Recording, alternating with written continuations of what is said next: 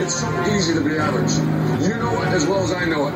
It takes a little something to be special, Don. It takes a little something special to be a great player. We don't have enough great players. To hell with that. We don't want to coach average. I don't want to be around you. Why be around average? Proud of our young people in the classroom, in the community, and most especially in 310 days in Ann Arbor, Michigan, on the football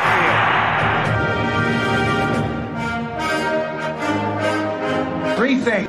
Number one, the team that hits the hardest and the longest, the team that starts the fastest, and the team is too damn smart to make mistakes. If you take it to them, if you don't make mistakes, and you keep taking it to them, hell, there's no question who will win.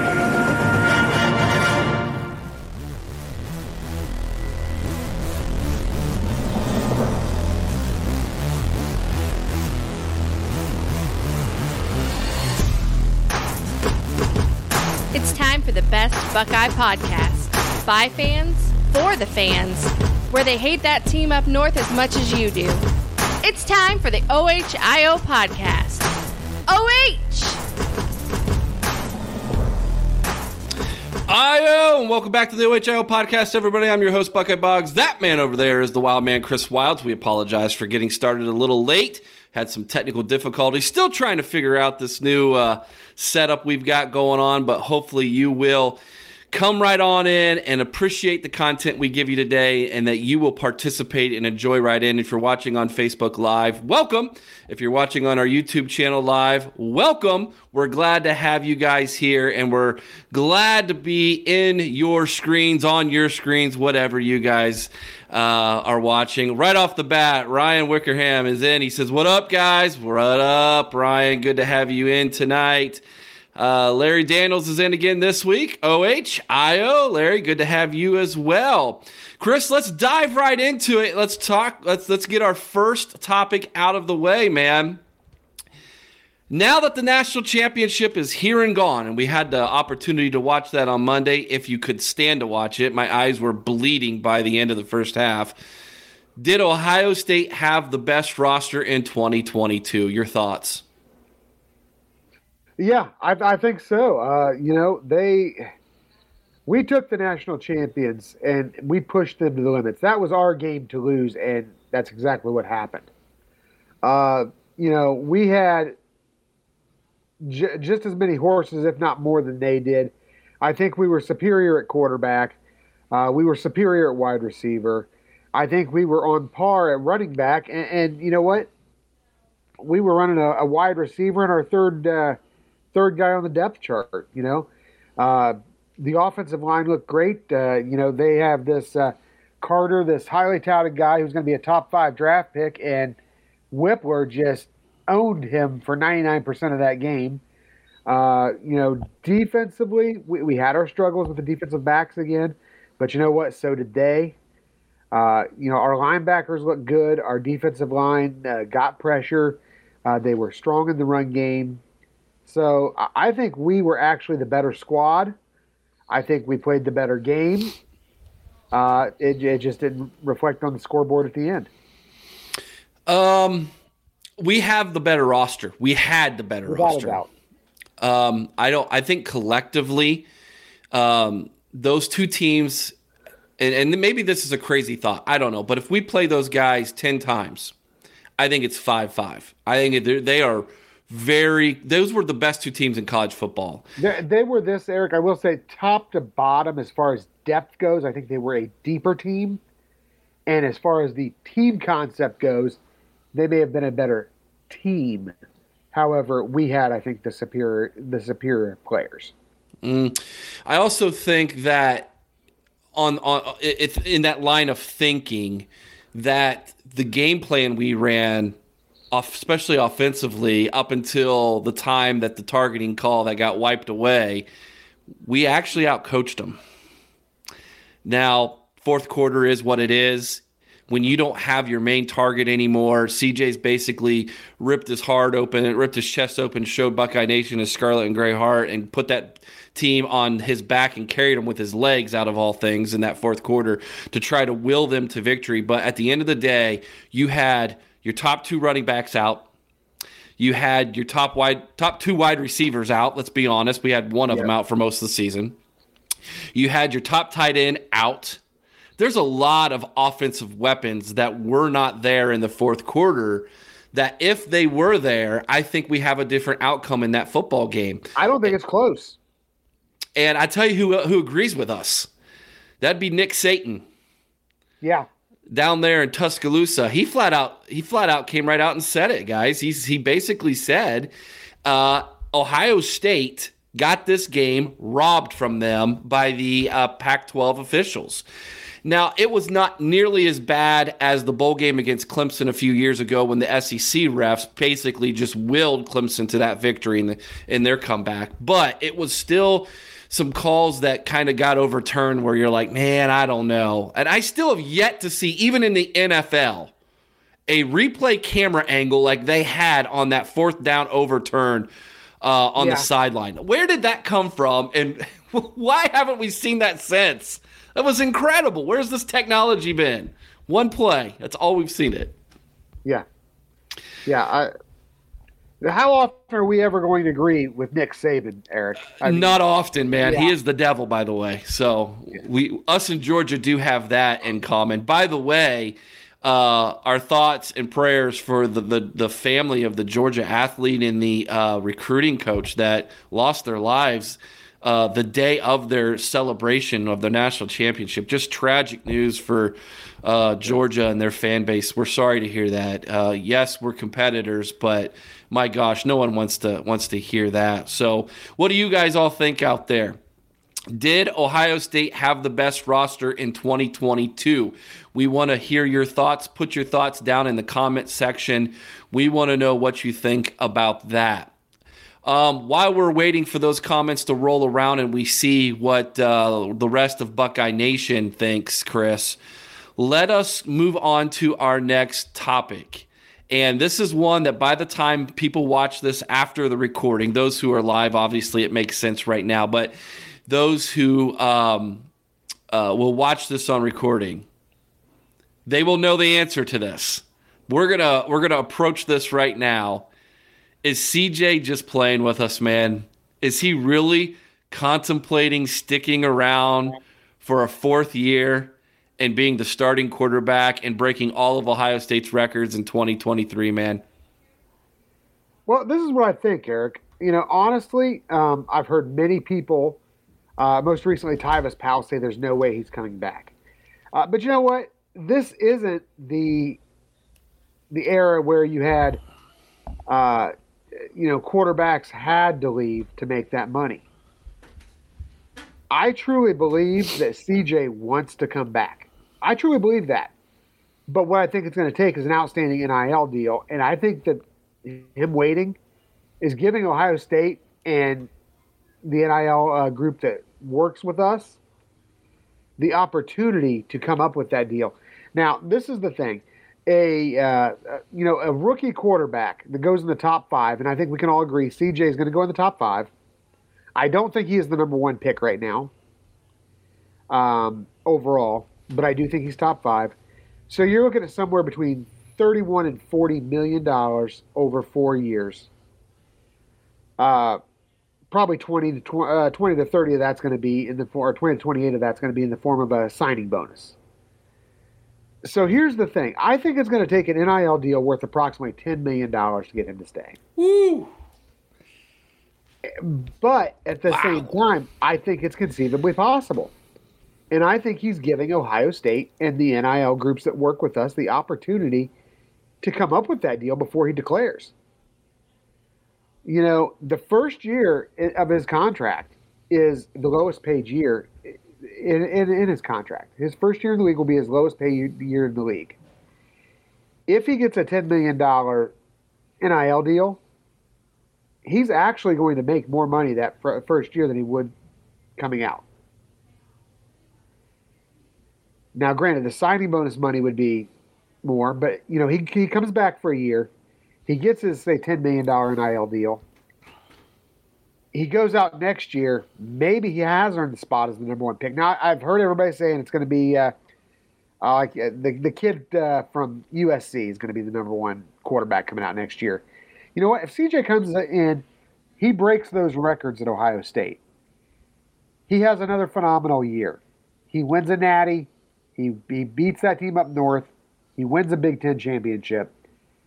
He is a Heisman frontrunner for the third year in a row and hopefully wins it.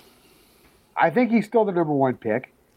I think that actually increases his payday, obviously, if he's the number one overall pick as a quarterback. So I think that the potential is there. What it comes down to is, can Buckeye Nation and the NIL groups make a deal worthy of him coming back? He's got to do what's right for him and his family, and I think, in my opinion, it's going to take at least a $10 million NIL deal to get him back. I've heard rumors of $4 million. I have not heard $10 million. That's crazy sick money. Ryan Wickerham says, as far as our last question goes, yes, they did. We sure did, talking about the roster.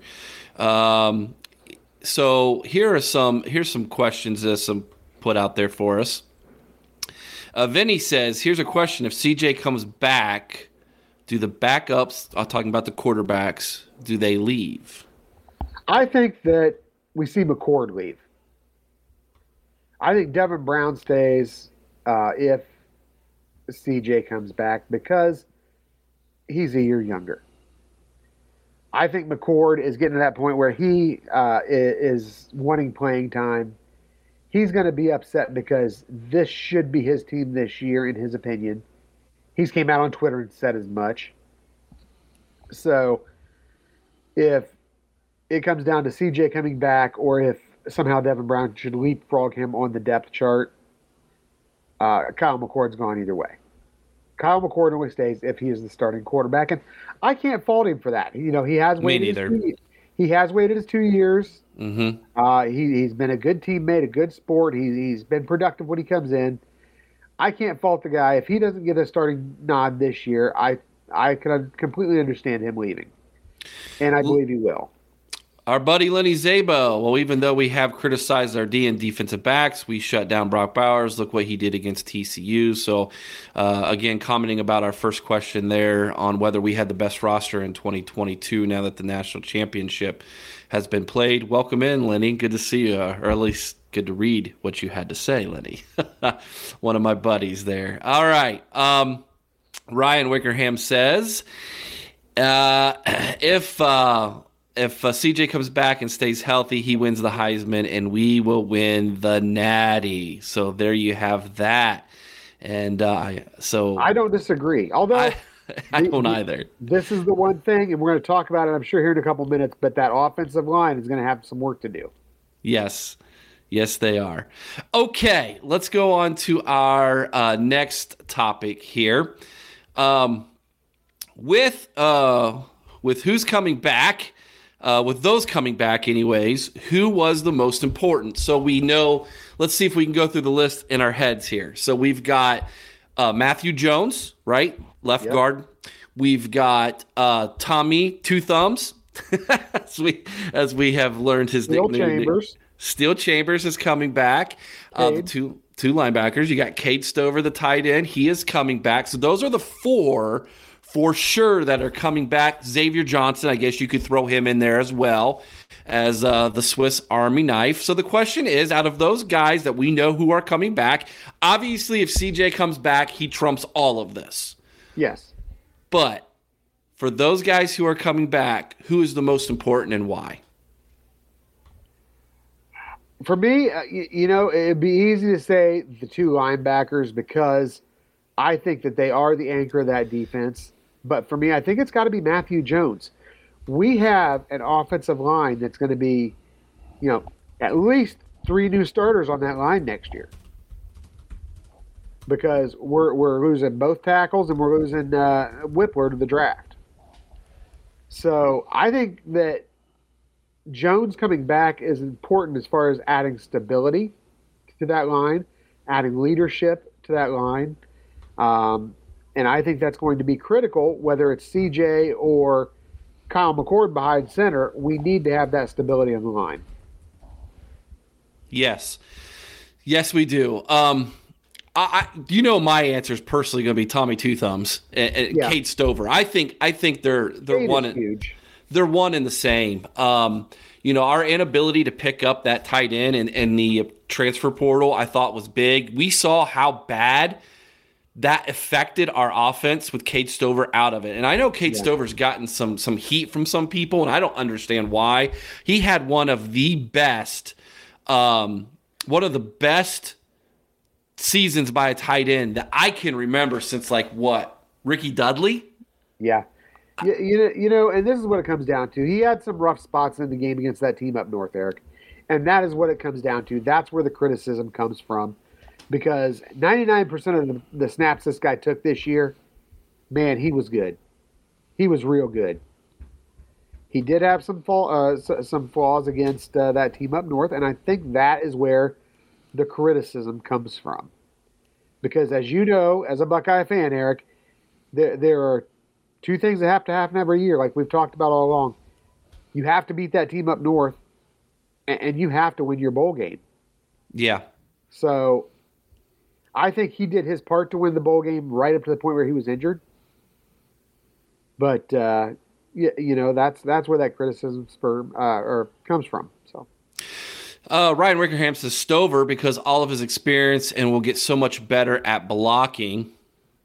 And let's see here. We also said this is from Larry. He says Ike and Stover are huge. So Eichenberg and Cade Stover, having them back. Yeah, that leadership in the locker room. They're going to be team captains. Yeah. They were team captains this year, weren't they? Yes. Yeah, so that's going to be massive, man, having those guys back. All right. Next question here as we just trudge along here, because I definitely want to bring in our special guest. He's here. I see him. So I cannot wait to get Mike Wargo in here. Although, Mike, you might want to turn your camera the other direction. You're sideways right now, buddy. But Wargo can get a little sideways if you catch my drift. Okay. So we'll bring him on in just a second, guys. But let's go to our next topic here. This one is, which Buckeye who declared for the NFL draft hurts losing the most? Again, if CJ declares, that's the obvious answer to this question. Right. But let's, moving CJ aside, let's talk about the guys who already have declared. Your thoughts, Chris? For me, it's got to be Luke Whipler. He was kind of our surprise declare. I kind of forecasted it in our last show, but I kind of felt that was going to happen. But you know what? The game he had against the Carter from Georgia, it established his draft position. It really did. I think he is at worst an early third-round pick in this draft. I'm thinking he's going to go much higher, probably mid-second round. It'd be easy to say the tackles. But you know what? For me, it's that interior line, because this is the guy, you need somebody who has that experience when it comes to that quarterback-center exchange when you are dealing with a new quarterback. He was a leader among the line. He called the plays along the line. He's going to be tremendous loss to this team. Yeah. Ryan Wickerham says Paris Johnson Jr. Obviously, you mentioned it, Chris. The tackles are losing. The tackles are big. Big DeJuan Jones, Paris Johnson Jr. But we expected them to go. Yeah. DeJuan was a senior. He could have taken that COVID year and come back if he wanted to as a fifth-year senior. He decided he's going to go to the NFL. Paris Johnson Jr. was a true junior. So he is leaving early. He was the number one recruit, 5-star recruit from Ohio 3 years ago. He started last year as a left guard. They kicked him out the tackle here in his junior year. He's, other than the national champ or the Peach Bowl game, he did not give up a sack all season. Interesting to note, DeJuan never did give up a sack all season, although DeJuan had a lot of false starts this year. So he's got to clean that up if he's going to be successful in the NFL. Both of them, I think, are going to go pretty high in the NFL draft. I think Paris Johnson's a first rounder. Yeah. I think Dwan Jones is a second day, which means second or third rounder. And I think Luke Whippler is going to get himself into that third round. Yeah, well, I'll tell you what. I think all three of these guys go in the top 2 rounds. Really? You think Whippler can? Okay. I think Whippler is going to go late second round. Okay, because I've heard people say there's a chance he sneaks in to the end of the first round. I don't think that high. Well, again, these guys in the NFL, the scouts, they're going to look at that game against Georgia. And that's what they're going to focus on because this is when he was playing his highest level of competition all year. Right. And he did himself a real service having that kind of game against a guy who, like we said, very well could be one of the top 3 picks in the draft in Jalen Carter. He looked really strong. The entire line, and like I said, he was a leader among that line. The offensive line looked really strong for the most part in that entire game. Yeah. So I think that's going to go a long way, and I do think that I don't see him as a first rounder, but I do think he gets into the second. The secondary is interesting. You lose Hickman. He did not have the same year this year as he did last year. Well, that's because our linebackers played this year. This is true.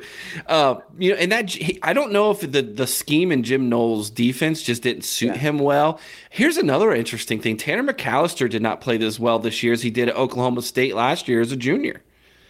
I thought that was interesting this year. He's going as well. So I'm with you. I think losing and here's Jackson Smith and the Jigba. It's like we lost him a year ago. Right. So that one's hard to say as well. So and again, as far as the offensive line goes, we expected to lose those tackles. We already know Donovan Johnson's going to get kicked out the same way that Johnson did last year. Right.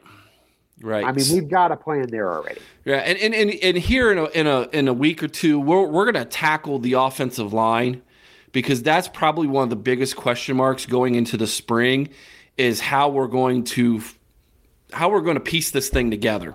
Because you have Matthew Jones was recruited as a center. Yeah, and I think he goes to center. And he will be a 6th-year senior. And that is, you cannot break in. Aaron mentioned it last week. Breaking in a new quarterback and a new center is not a good idea. No. So kicking him to center might be the play here, which means that we're gonna have 2 guard positions open up. And then there's a lot of talk that they're going to go to the transfer portal in the spring to find their other tackle. We'll see. There's been a lot of discussion out there that if Ohio State makes it public and makes it known, hey, we got to open starting tackle position, there's going to be somebody who's going to jump in the portal that you weren't anticipating to come play tackle at Ohio State. So we'll see about that. All right, let's take a look at your comments here real fast. See if anybody else has anything else. What Ryan says, Paris Johnson Jr., Larry Daniels. Let's see what this one is here. He says, definitely success is measured by playing against that team up north. Yes, it is. Which is why if CJ does come back, maybe he gets to rewrite that. Maybe that's a part of this. I don't know. We shall see. We're going to take a quick commercial break, and when we do, we're going to come back with our first ever guest on our live show. He is my friend. He is Chris's friend, and he's about to become all of your friends. That is Mr. Mike Wargo. He is known as the Rudy of Ohio State football, so hang around for this, guys.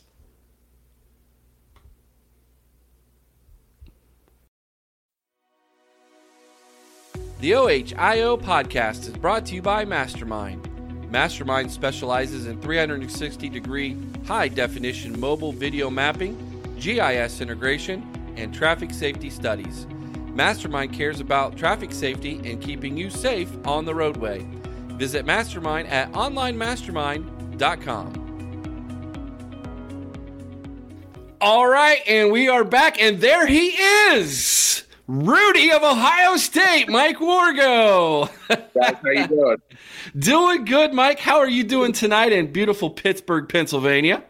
Doing phenomenal. It's cold, but it's a beautiful night. I actually did some walking today and still breathing, man, so I'm feeling great.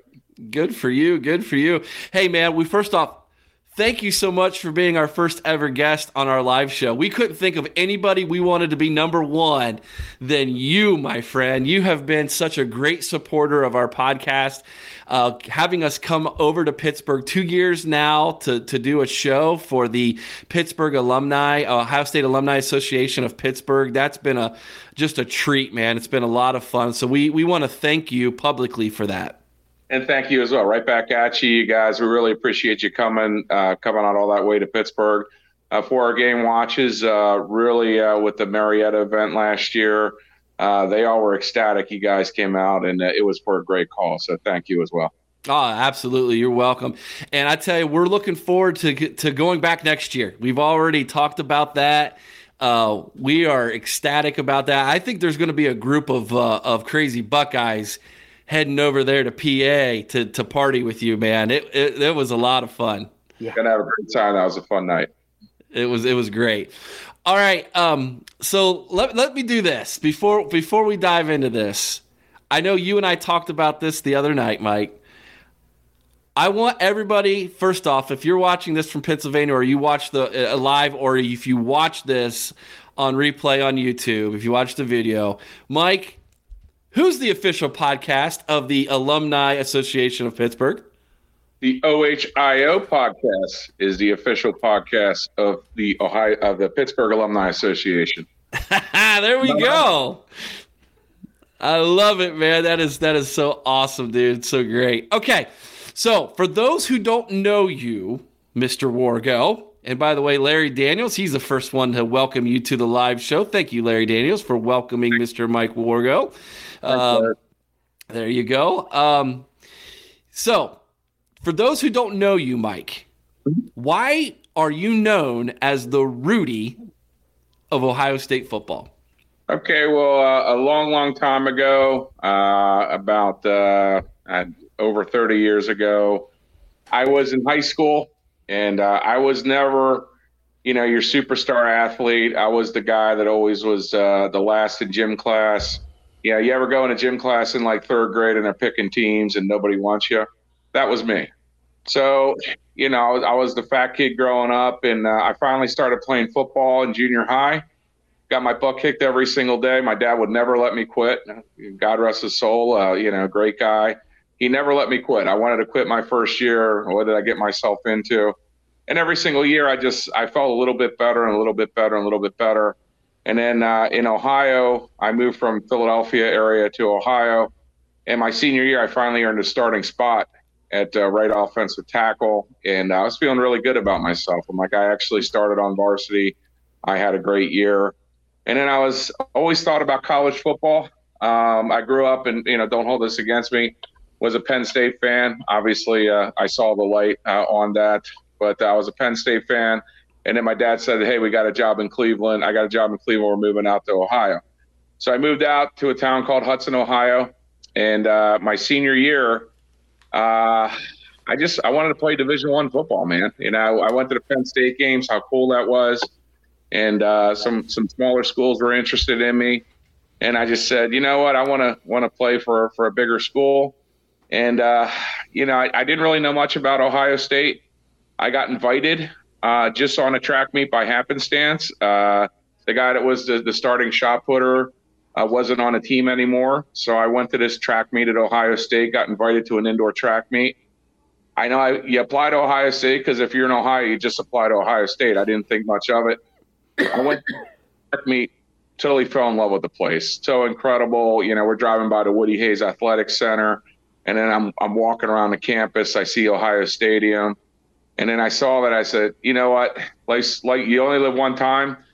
Whatever it takes, I want to try to run out on that field. So my plans totally changed. I was going to play Division III, come back. I get accepted to Ohio State that Monday.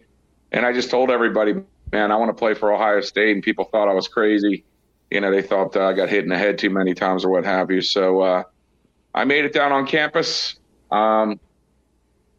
Tried to figure out how do you make it as a non-recruited walk-on, just an average Joe student on the Ohio State football team. So I asked around, the way they did it back then is you had to try out for their winter conditioning program. Now I'm a kid right now that, my senior year was like 1989, 1990. I didn't play football. And then January 91 is when I tried out for the football team for the first time. Didn't do that much conditioning.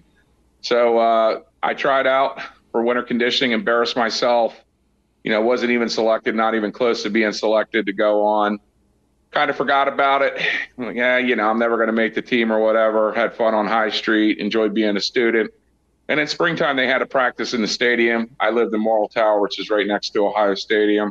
Saw them practicing, and that sparked it again that I wanted to try out. So I just smiled and dialed. I called the football office, and a guy named Bill Conley, great guy.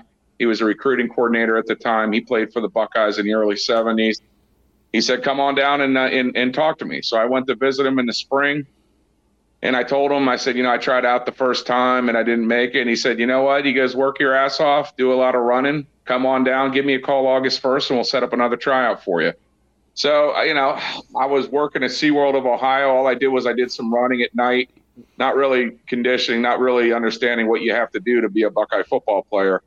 And I went down and I tried out, ran like a 40 time. And I'm like, this is over. They're never going to pick me. I'm at peace with it. I did the best I could. I called him the next day. He was like, what's your social security number? And, I'm trying to wonder, why does this guy want my social security number if he's not going to let me on a team? And then he gave me this big pep talk. I'm going to run an academic check, but don't waste my time. If you're going to quit the first day, don't waste my time. And you want to come down here, give it a shot. And I'm starting to shake. I was just told I made the Ohio State football team. So I go down. At this point, I arrive on a team. This was August of 91. The night before, I'm terrified. Like, what am I getting myself into here? I haven't played football in 2 years. I see those guys coming in. There was a big part of me that just wanted to just drive home. But, somehow I made it through the practices. I got knocked around a lot. My first year was the roughest. I was out of shape. They never gave up on me. They kept working with me, and I came back, and I just kept working harder and harder, and then the rest of it was from there. So I'm very lucky and honored to be an Ohio State Buckeye. That is awesome, man. It's such I've heard this story from you multiple times now, and every time I get goosebumps, dude. It's so canny how your story lines up with the Rudy movie and the story. It's crazy how similar it is. Now, those of you who have not seen the article or the news article on Channel 4 that was ran of Mike and some of his teammates that were walk-ons, we posted that. I think it was last night or this morning, one of the two. We posted it on our Facebook page. Go check that out. I was able to find a clip of that. I think you posted on YouTube years ago, Mike. When we first met. Yeah, I grabbed that and I wanted to share that with all of you. It's pretty cool to watch that. But I've got a treat, man. By the way, Ryan says, awesome story, dude. And Ryan, don't you worry. We are going to make sure that you get hooked up with this guy for your tailgate. Oh, man. Eric, are we sure that's a good idea, letting these two guys party together? When it's like Jupiter and Saturn just collide, and that tailgate, we have got to be there for that one. I'm just there to document it, okay? Right. I'll just be there to document it. That'll be a good time. That'll be a great time.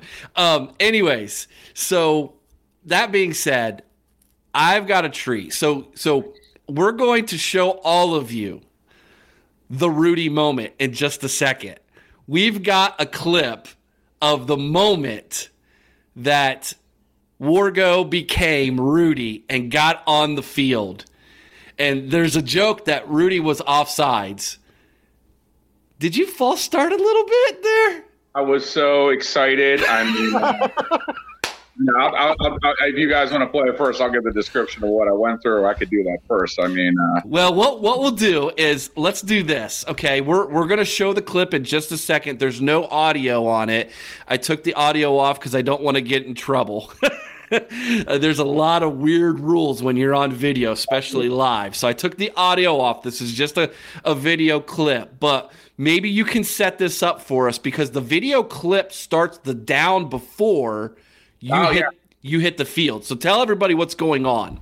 Okay, so when I was a walk-on, when I made the team, I didn't play my first year, didn't play my second year, and then my third year, it was looking like I was never ever going to get in. I almost played against Northwestern, so I was really thinking at that point of quitting the program. I'm like, well, I know that's horrible to say, but it was hard to stay up for it. And then an article came out, like in practice, one day somebody from the Dispatch wanted to talk to me. One of the greatest things that's ever happened in my life is this Rudy movie, because what happened was that movie came out in like September, early October. In the locker room, I got a interview request from the Dispatch. I thought the guys were playing a prank on me, like who would want to talk to me? Must be a really slow news day. So a guy from the Dispatch talked to me, and he basically was like, why do you do this? You come out here all the time. You're colliding with, Dan Wilkinson. If you remember, I pretty much had to go up against him every single day. Big Daddy. 94 draft. You can go right down the list. I mean, all those guys were just mostly future NFL stars. And I just said, you know what?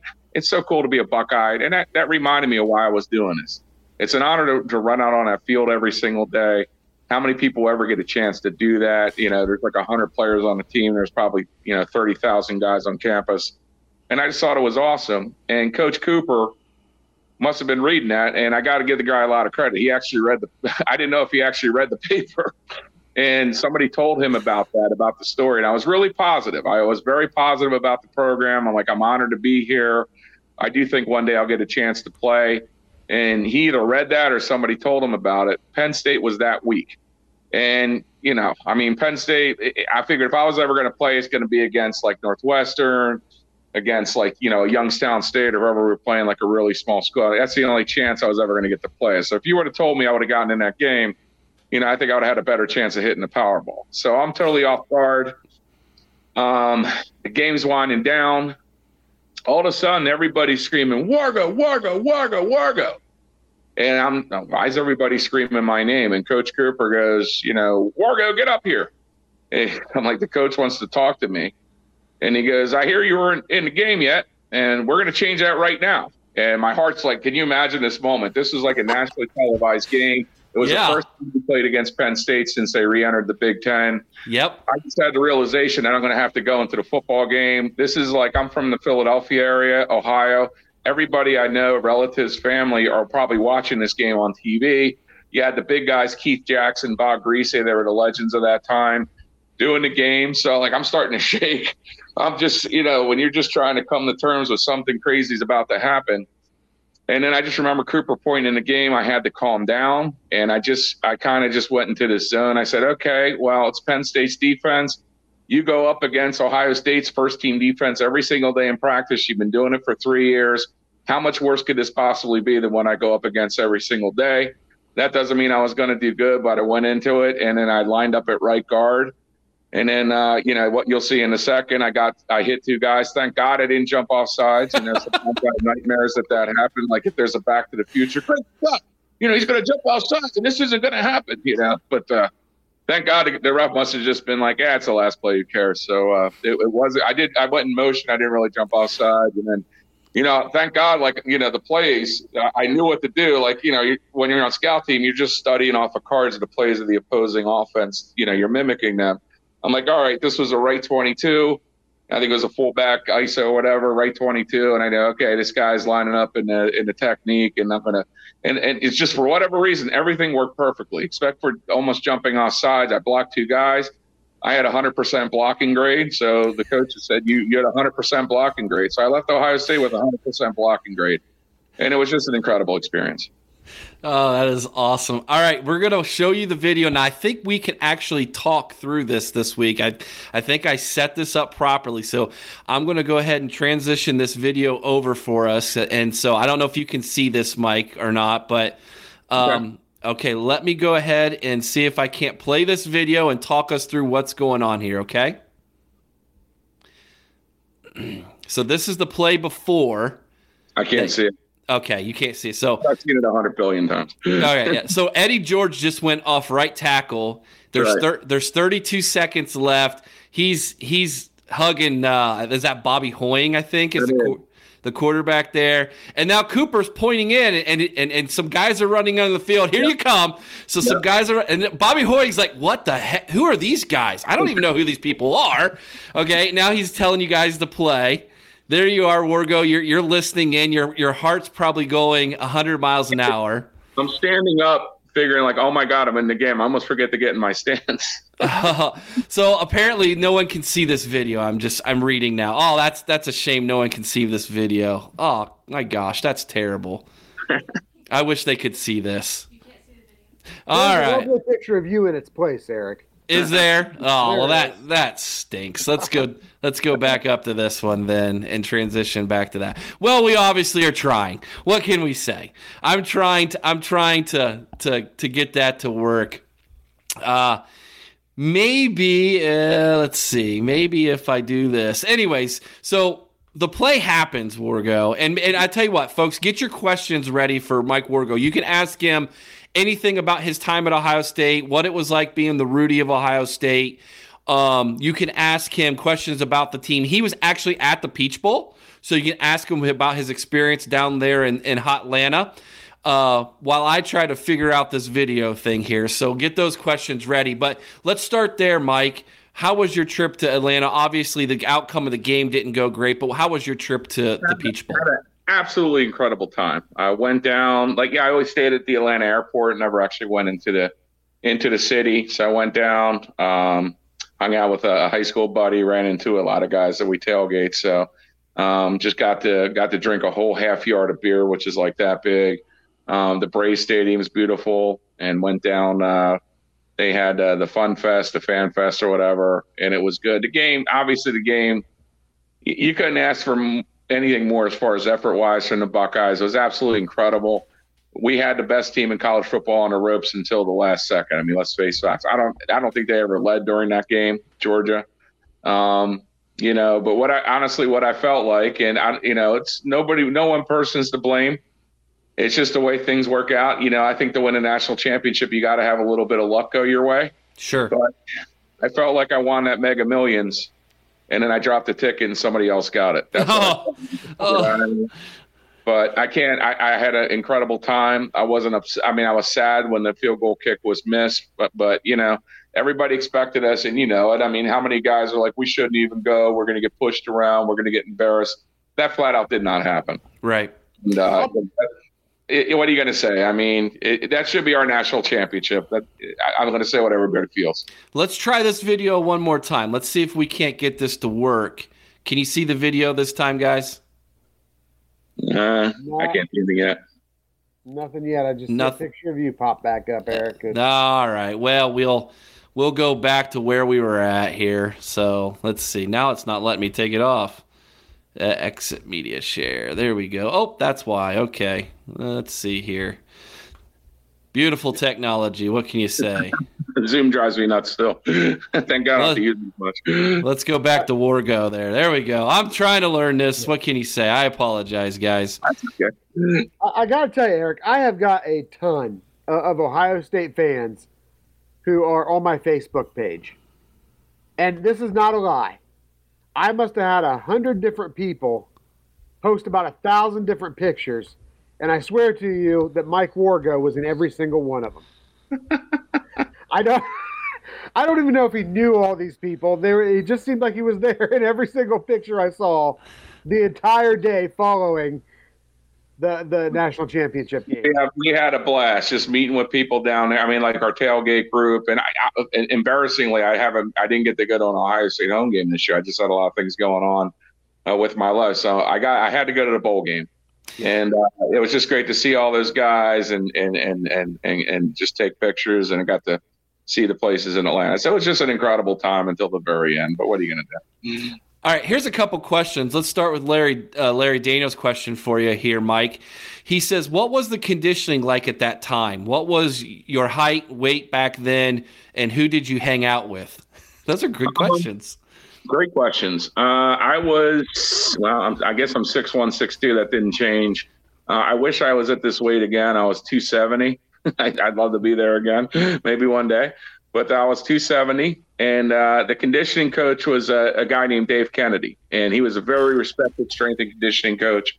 He moved on to being in the pros. I think he might have retired now. But, for example, our conditioning tests, what we would do for conditioning. So back then, and I can't imagine what they go through now, but back then there was summer conditioning. The NCAA back then couldn't force you to stay in the summertime. But guess what? If you didn't stay, you really didn't have a shot to play, right? So it was the unwritten rule. You had to do it. And we would start off with like 2-mile runs. I hate long distance running, hated it back then. And then we would go to every single week, we would go to like 10, 200 yards, go like touch the goal line and come back. And then we would work up to doing, and this was like, we knew we were getting ready for the test. The last week of conditioning, we do 26 110-yard sprints. So if you could do that, we get a break at 10, we get a break at 17. The lineman had to make it in under 18 seconds for each 100-yard sprints. And then your conditioning tests, what we did back then was we had to run 4 gassers. Now, gassers are you get on the sideline, and then you run, you touch the down back. It's like a shuttle run. Right. You go down back. The lineman had to do it in under 40 seconds. You had 1 minute rest. And then you had to make 4 of those in your times. And the guys that weren't doing the conditioning, they would fall on their face and everything. And then if you didn't make that, life became a lot more miserable because you would be with what's called dawn patrol. And so before doing all your 2-a-days and everything you have to do, which you're drained enough, you have to do that conditioning test every single day until you make it. So that's basically what we did. The winter conditioning was the toughest. So basically the season would end, and then we would do what's called winter conditioning. And that was, we would have to wake up at 6 a.m. We would have stations. The stations would start off at 3 minutes and they would go to 5 minutes. That doesn't sound like a lot, but for 3 minutes, like one of them, you're pushing a 2x4 on the AstroTurf field. The second one, maybe you're pulling sled. You're doing all kinds of different things. Our defensive coordinator at the time, you did not want to upset him. His station, you had to do it just right, or you had to keep going. So the winter conditioning is what I detested the most. That was the most difficult thing. Yeah. All right. Good questions there. Who did you hang out with? Who did I hang out with? Just, I was friends with pretty much everybody on the team. We get together, mainly walk-ons. A lot of times hung out with other walk-ons, kind of like because we were in the same group. But we'd have parties and everything, and those guys were there. I mean, I wasn't really close friends with the famous guys, but sometimes we would hang out. I really hung out basically with people more in my shoes, as far as that goes. So. Okay. All right. Here's one for you. This one is from Ryan. How did the other players treat you on the team? As far as treating you. So if you remember, like Rudy in the movie Rudy, man, he gets pretty much dogged until he earns their respect. Yes. How did the players treat you? When it first started, basically 99% of them treated me awesomely. My first year was the toughest because I wasn't in very good shape and I had trouble making my conditioning times and stuff. I had like a 2-year layoff. Imagine not playing football for 2 years and then trying to play for Ohio State. That's what I was going through. But, I never quit. There were times I wanted to walk away and I got embarrassed and stuff, and I came back the next day. And, that respect really just started to grow. There were like any kind of a team situation or a couple of guys that kind of were like, bullies. But, you got respect. I came back every single day, blocked. I think I got respect for that. And if you look at that video, my favorite part of that video really isn't the play itself. It's when you go in, I got 4 or 5 guys that were starters on Ohio State gave me hugs when I came onto that field in that one video. So, like, guys, unfortunately, one was Jason Winrow. He was a starting guard, and he's not with us anymore. He passed away in 2012. DJ Jones, and I went in for a guy named Rod Smith, great guy. And, I love the camaraderie. So by the second and third year, they were just awesome. They're great players. It's nice seeing them. When you see them, if you go to an Ohio State game or something, it's just like, you pick up where you left off. So they treated me 99% awesomely. Chris, get a question ready. I'm here. So I gotta know, Wargo. After this is all done, this has all happened and everything, at the time, did you ever in your wildest mind think that all these years later, almost 20 years later, actually 30 years later, if I do my math right here. Yeah. Almost 30 years later that you would be sitting here on a podcast talking about this one moment. This one moment where and it has brought so many people joy. Like this, it's to me, it's so much the Rudy story that you said it earlier. You owed a lot of gratitude to the movie Rudy because it really has been a big part of your life. I never saw the field. I mean, let's face facts. And for whatever reason, I think it's just and the thing I don't want to do. There's so many other walk-ons that are exactly the same as me. And for whatever reason, I get this attention, but there's so many other guys that played. And my goal, honestly, my goal wasn't to be the Rudy of Ohio State. My goal was to start. My goal was, when you're 22, you have these crazy dreams. And I had that one play. I'm thinking, all right, this is going to be a start to something great. My goal was to do that. But I love being a Rudy of Ohio State. It's so cool. I love that movie. It's the best I could possibly do. And for many years after that happened in the 90s, nobody even knew. I think with the advent of social media and me just posting some memories of the football team and everything just grew into that. So it's really incredible. And I'm just so honored. And I'm honored that you guys I always have me on your show. And it's just I love doing it every single time. Chris, fire away. All right, Mike, you played for Coach Cooper. Yes. Now, Coach Cooper, catches a lot of criticism from a lot of Ohio State fans, but certainly does. Comes off as just a super, super nice guy. He is. So what is your favorite Coach Cooper story? My favorite coach, well, obviously that's my favorite one where you get Wargo get in the game because, and when you're outside of that, I know there's got to be something that this guy did that was just a little off the wall or off the beaten path. That I'm trying to think. When you're a walk-on, obviously, nobody, and this is what's tough when you're like a walk-on, the coaches, like, they won't even acknowledge you. Like my locker was across from Bobby Hoying. Hey, Bobby, how's it going? You having a good day? Hey, you going? And I'm like, hey, coach. And they would just look and walk away. And I tested him one time. He had a call-in show, and I just wanted to know if he knew I existed. So, it's not like the fancy podcast. This is like you called it. His show was Thursday night. So I had my roommate call in. I was wondering about Mike Wargo, and he's like, Mike Wargo's an offensive line. He knew everything about me. And I don't think he was, he knew. And I was just really impressed about that. I'm like the guy, cause and then finally like the second or third, he was like, hey Wargo, how you doing? But when you're first year walk on, man, you are just an invisible person. And I thought that was really awesome. The thing I loved about him is he was just an incredibly tough person. I'll give you one. When we lost it, this was 1992. And we started off and we had a great start. We played Louisville. We beat them. It was a close one, but we beat Louisville. I was at that game. I was actually at that Louisville game. Yeah. 1992. We beat Bowling Green. And then we lost to Syracuse the year before in the Hall of Fame Bowl. Mm-hmm. So we had to go to the Carrier Dome. I guess that's where they played then, if I remember right. We had to go to the Carrier Dome, and we just beat the hell out of them. We had a great game. Like, we were moving up in the rankings and everything. And then we lost to Wisconsin, and then we lost to Illinois. That was a disaster of a game. And I just remember Cooper talking to us, and he goes, guys, you got to stick together. You got to bound around. He goes, they're going to be coming for me. And some guy goes in the locker room, please go. And somebody just screamed in the locker room when he did that. But the guy was just incredibly tough. He was a super nice guy. He's a guy that did really care. Another one Coach Cooper memory, and I really appreciate it now, is how my career ended is my kneecap dislocated in spring practice my senior year. And, when you get in that game, obviously it's intoxicating. I wanted to do anything to play again, but I either had to have surgery or it was over. So I tried to play football without the surgery.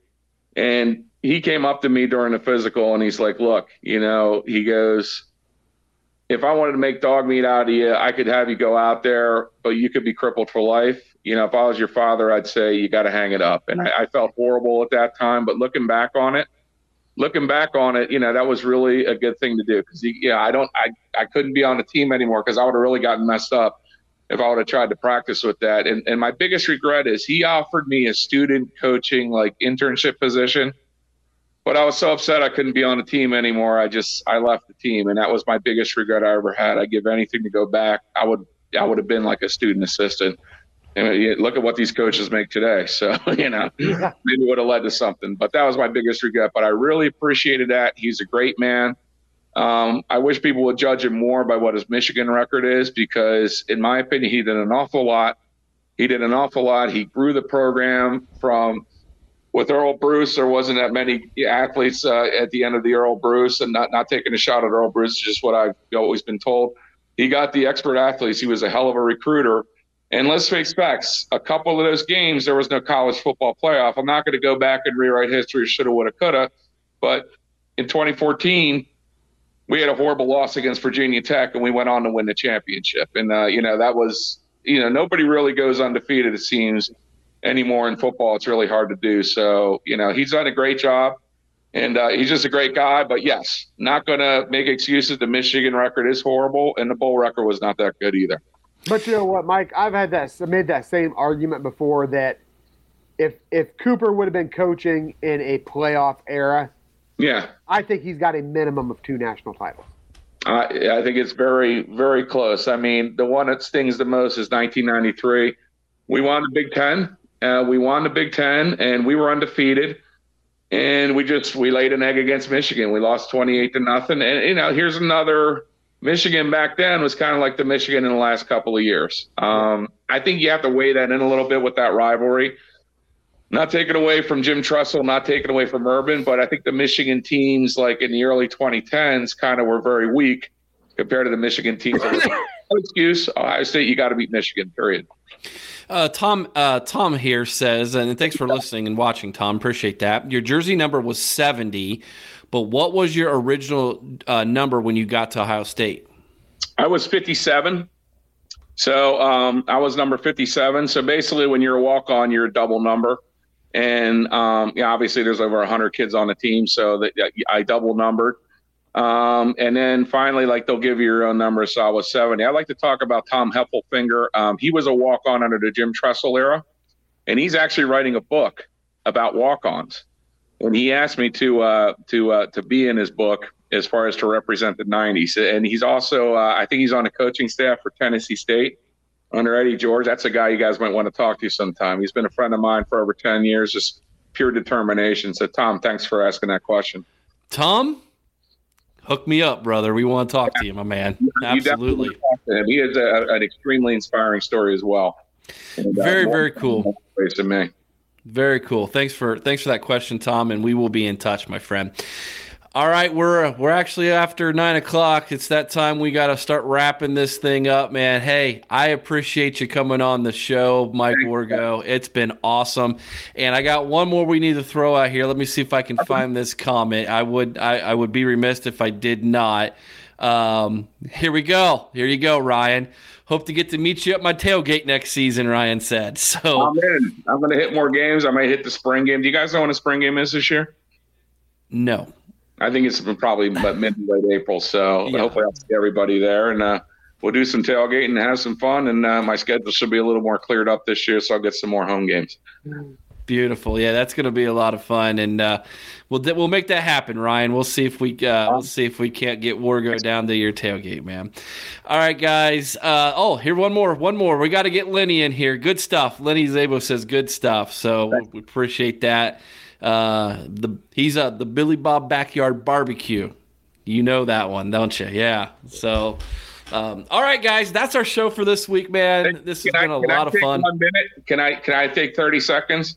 All yours. Go for it, Mike. All yours. Pittsburgh Buckeye Pep Band. Okay, so we're all disappointed. I'm still kind of in mourning, but I'm going to play a song, and we're officially going to move on. It's going to be a new year. We have a Pittsburgh Buckeye Pep Band. Next time you come out, and it's me on trumpets. But we're going to play this song. It might not be perfect, but we're going to move on from this last season. I'm going to play this.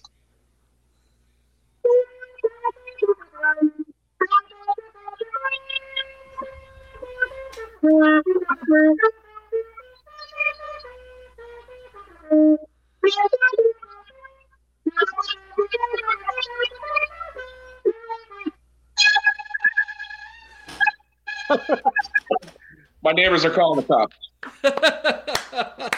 Go Bucks! Go Bucks! All right, that was awesome, guys. Thank you so much. We appreciate it. Hey, we got to do this because I know it's Wargo does this. We got to do this. OH! IO! In Michigan! Sucks! There you go, guys. Have a great time. We'll see you next Sunday. Next Sunday, we will be back at 8 o'clock. Thank you so much, Mike. Until next time, OHIO, go Bucks. Be kind to one another. Take care, everybody. Take care. Oh, come, let's sing, oh, Ohio's praise, and songs through alma mater ring, while our hearts rebounding thrill, and joy which death alone can still. Summer's heat or winter's cold, the seasons pass, the years will roll. Time and change will surely show how firm thy friendship, Ohio.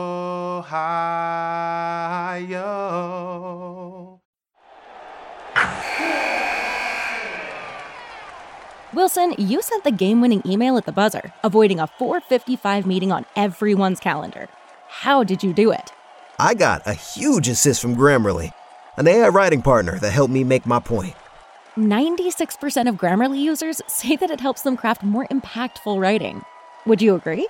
Grammarly helped adjust my tone to navigate tough work conversations. And it works everywhere I write, so I can quickly communicate effectively. Your teammate used Grammarly to summarize an important document, making a 3-pointer. How did he do it? It only took one click. When everyone uses Grammarly, everything just makes sense. You made an incredible slam dunk to end the game. The meeting was canceled, and your team will go home champions. Go to Grammarly.com/podcast to download it for free. That's Grammarly.com/podcast. Easier said, done.